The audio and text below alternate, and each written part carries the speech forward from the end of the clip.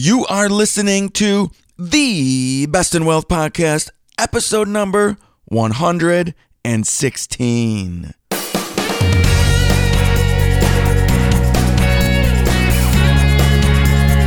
This is the Best in Wealth Podcast, a show for successful family stewards who want real answers about wealth and investing so we can feel secure about our family's future. At the Best in Wealth Podcast, we think differently about wealth and investing, and you should too. Well, hello everyone. My name is Scott Wellens, and I am your host of the Best in Wealth Podcast. This is a show dedicated to helping real people, that is you, my friend, build real wealth, so together we can take family stewardship to the next level. I am a certified financial planner, an educator, and a wealth advisor, and it's great to be with you today, and I haven't been with you in a few weeks, but let me tell you something. It's not because I didn't want to. I have been prioritizing some things. We've had new clients come aboard. We have existing clients. We have a crazy market right now. There's a lot of things going on. Been working my tail off, but haven't been able to get to this podcast as much as I would like to. And this morning, I went somewhere else I didn't really want to go. I went to the doctor to get an MRI on my shoulder.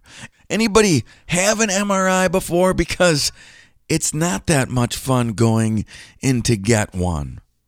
I have been coaching my daughter's volleyball team, and it's over now, but our second to last practice, we decided to scrimmage together, and I recruited another coach, and we were scrimmaging, and I wanted to spike that ball real bad. But I've had this really bad shoulder ever since high school, and I knew it wasn't a good idea, but I just couldn't help myself. So I jumped up, reached back, tried to spike a volleyball, didn't do a very good job, but just my shoulder tore. So I think we have a probably just partially torn rotator cuff. Probably don't need surgery, but wanted to get it checked out anyway. But the hardest thing to do is sit still at that MRI. They put you in that little tube and you can't move. You got to press a little button or squeeze a little I don't even know what it was. Squeeze a little thing so that if you're going to cough, if you need to breathe heavy, that they stop taking whatever pictures that they're taking during the MRI. They stop it. And man, it was only a half hour, but it felt like 3 hours of doing nothing. I mean, not moving at all. And it led me to this podcast, and I haven't even mentioned what the topic of the day is, which is why are the markets freaking out and what are you doing about it? Why are the markets freaking out? Let's get to the topic of the day. All right, here we go. Why is the market freaking out and what are you doing about it? Good Lord, it has been one crazy week. After last week, where the market had a great week, in fact, best since 2011. And then on Tuesday, a drop of 3.2% for the S&P 500. And then yesterday, Thursday, by the way, I'm taping this on Friday, December 6th. I think it's the 6th today, possibly the 7th. But yesterday, Thursday, the Dow was set to drop another maybe 3% until we had this massive recovery towards the end of the day and ended up down just about 0.3% or whatever it ended up being.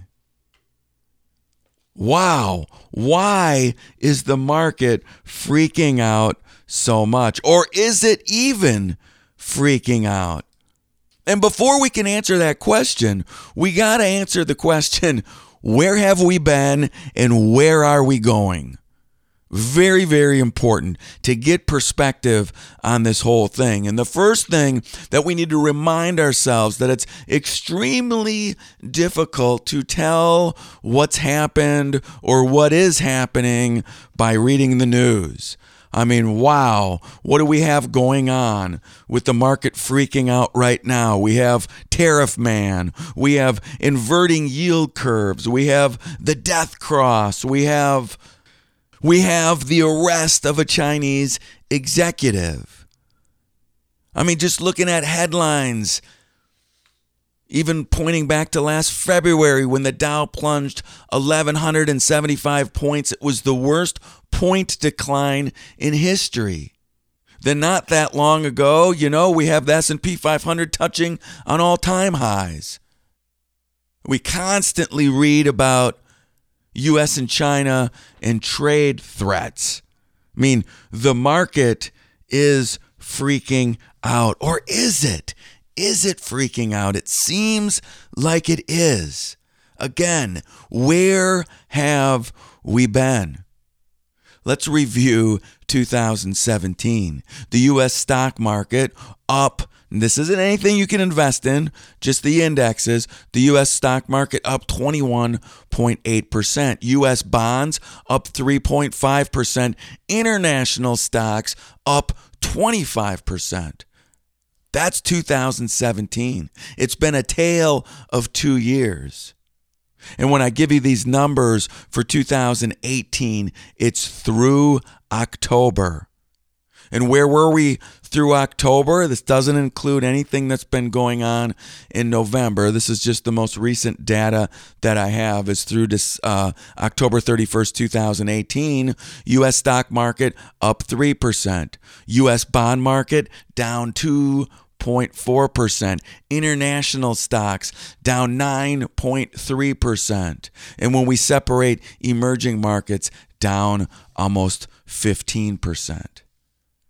A tale of two markets. So when we see the markets or when you see your portfolios flat or down a little bit this year, remember 2017. It sure has been a tale of 2 years. Here's another reason why it's been a tale of 2 years. Let's talk about market volatility. Because it certainly has ticked higher as we've seen this past week and this year. Now, the average number of days that a single trading day is either positive 2% or negative 2%, and I'm talking about the S&P 500 here, the average number of days is 11. So if I add up each year and how many times the S&P 500 at the end of the day was either positive 2% or negative 2%. I mean, that is real volatility. The average is 11 days during a year. But just like the stock market, long-term average is 10%. That has come in many ways, shapes, and forms. Last year, we saw stock market up over 20%. This year, well, it's close to even if we look through November, up just a little bit. But the stock market rarely lands on 10%. In fact, barely ever. Well, in 2017, if the average number of days that the stock market was, or the S&P 500 was up or down 2%, in 2017, you know how many times it happened? 0. That is it. 0. So we are conditioned, or our recency bias suggests we don't even remember what volatility is like. Compare that to 2018. When the stock market was, the S&P 500 was up or down 2%, 72 times. Well, in 2018 through October, we are a little bit above 11. We're at 12. And in these recent days, we know there's a few more than that, but we're still very close to the average number of days that the stock market, the S&P 500, is up or down 2%. But it doesn't feel that way. It doesn't feel that way at all because we're not used to having any. In fact, 2012, 2013, 2014, 2015, 2016, and I already told you about 2017, all fell below the average. We don't know volatility. The last time that the S&P 500 up or down 2% was above the average of 11 days was 2011, 35 days, 2010, 22 days, 2009, 55 days.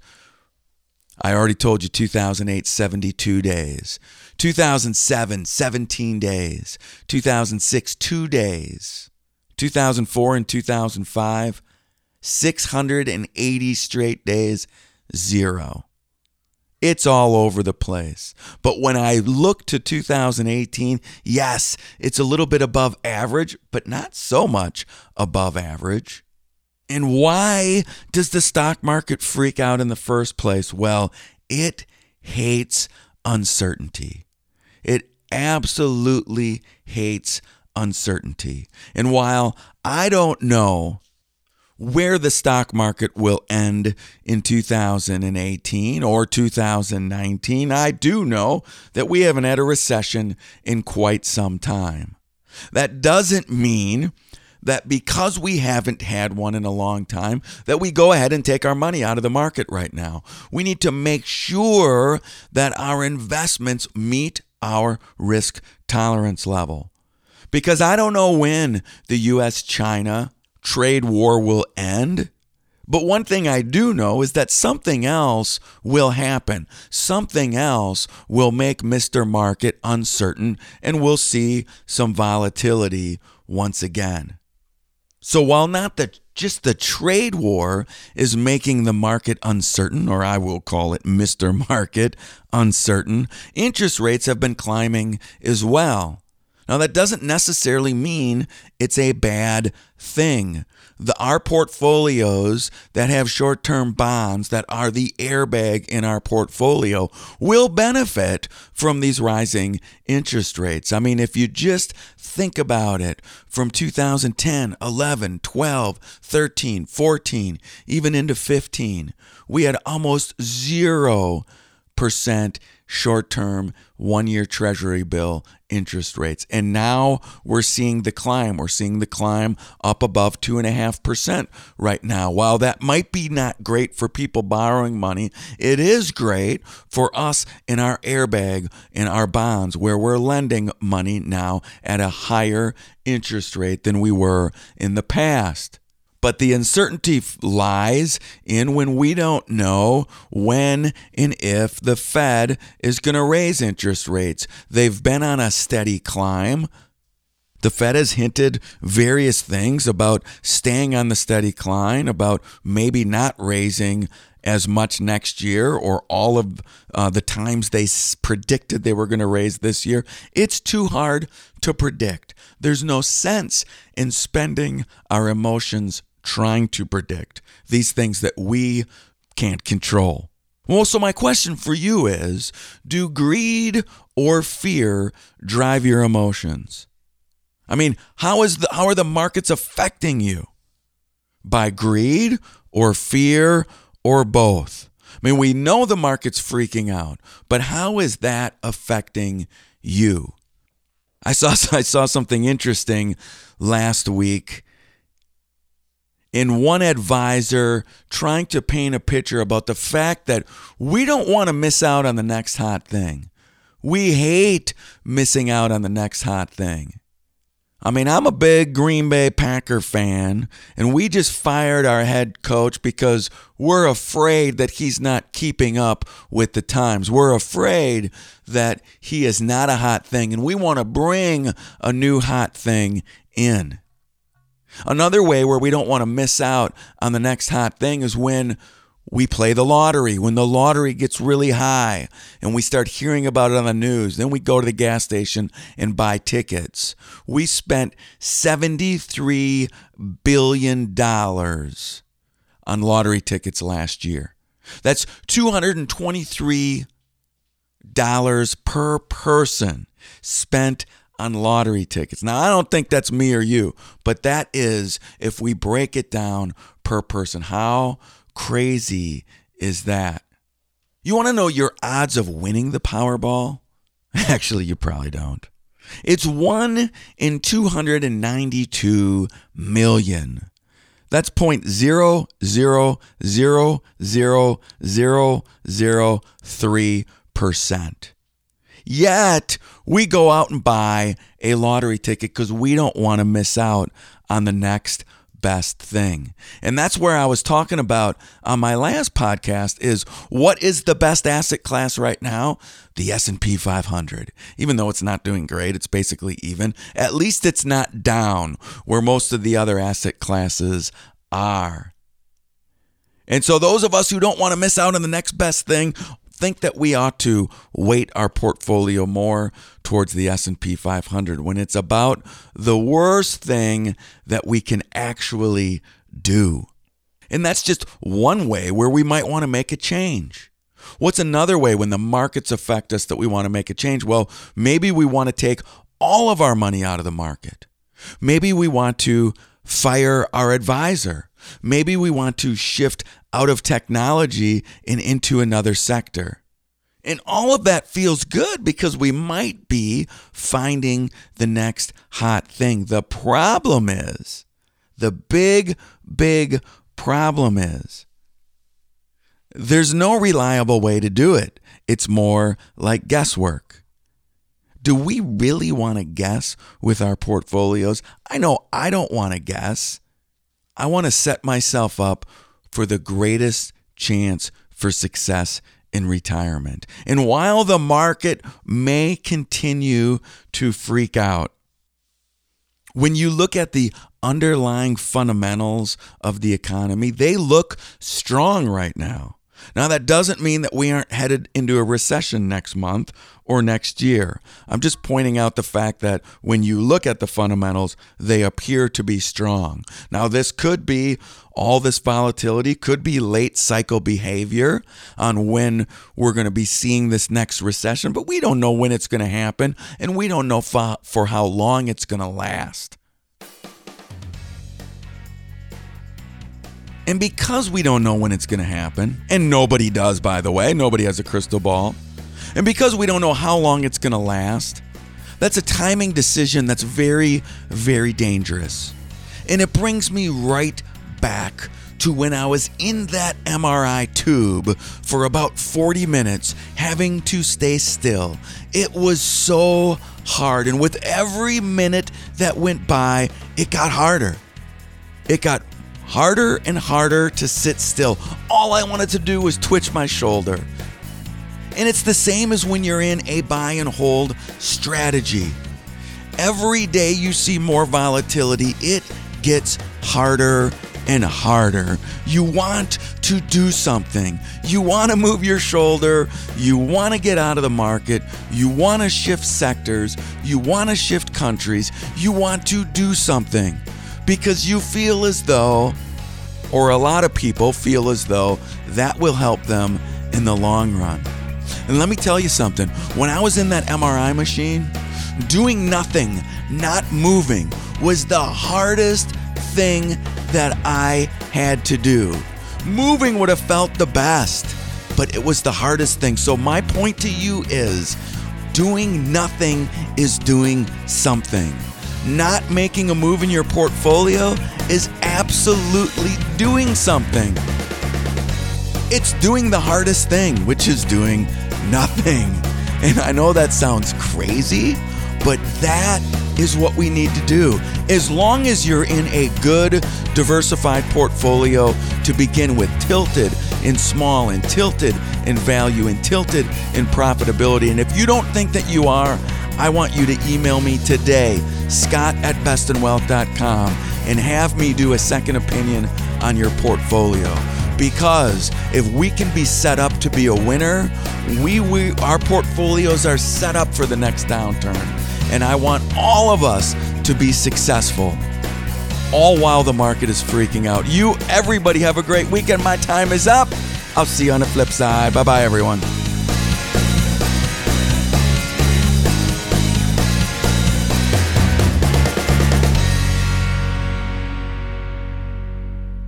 The Best in Wealth podcast is hosted by Scott Wellens. Scott Wellens is the principal at Fortress Planning Group. Fortress Planning Group is a registered investment advisory firm regulated by the Securities Act of Wisconsin in accordance with compliance with securities laws and regulations. Fortress Planning Group does not render or offer to render personalized investment or tax advice through the Best in Wealth podcast. The information provided is for informational purposes only and does not constitute financial, tax, investment, or legal advice.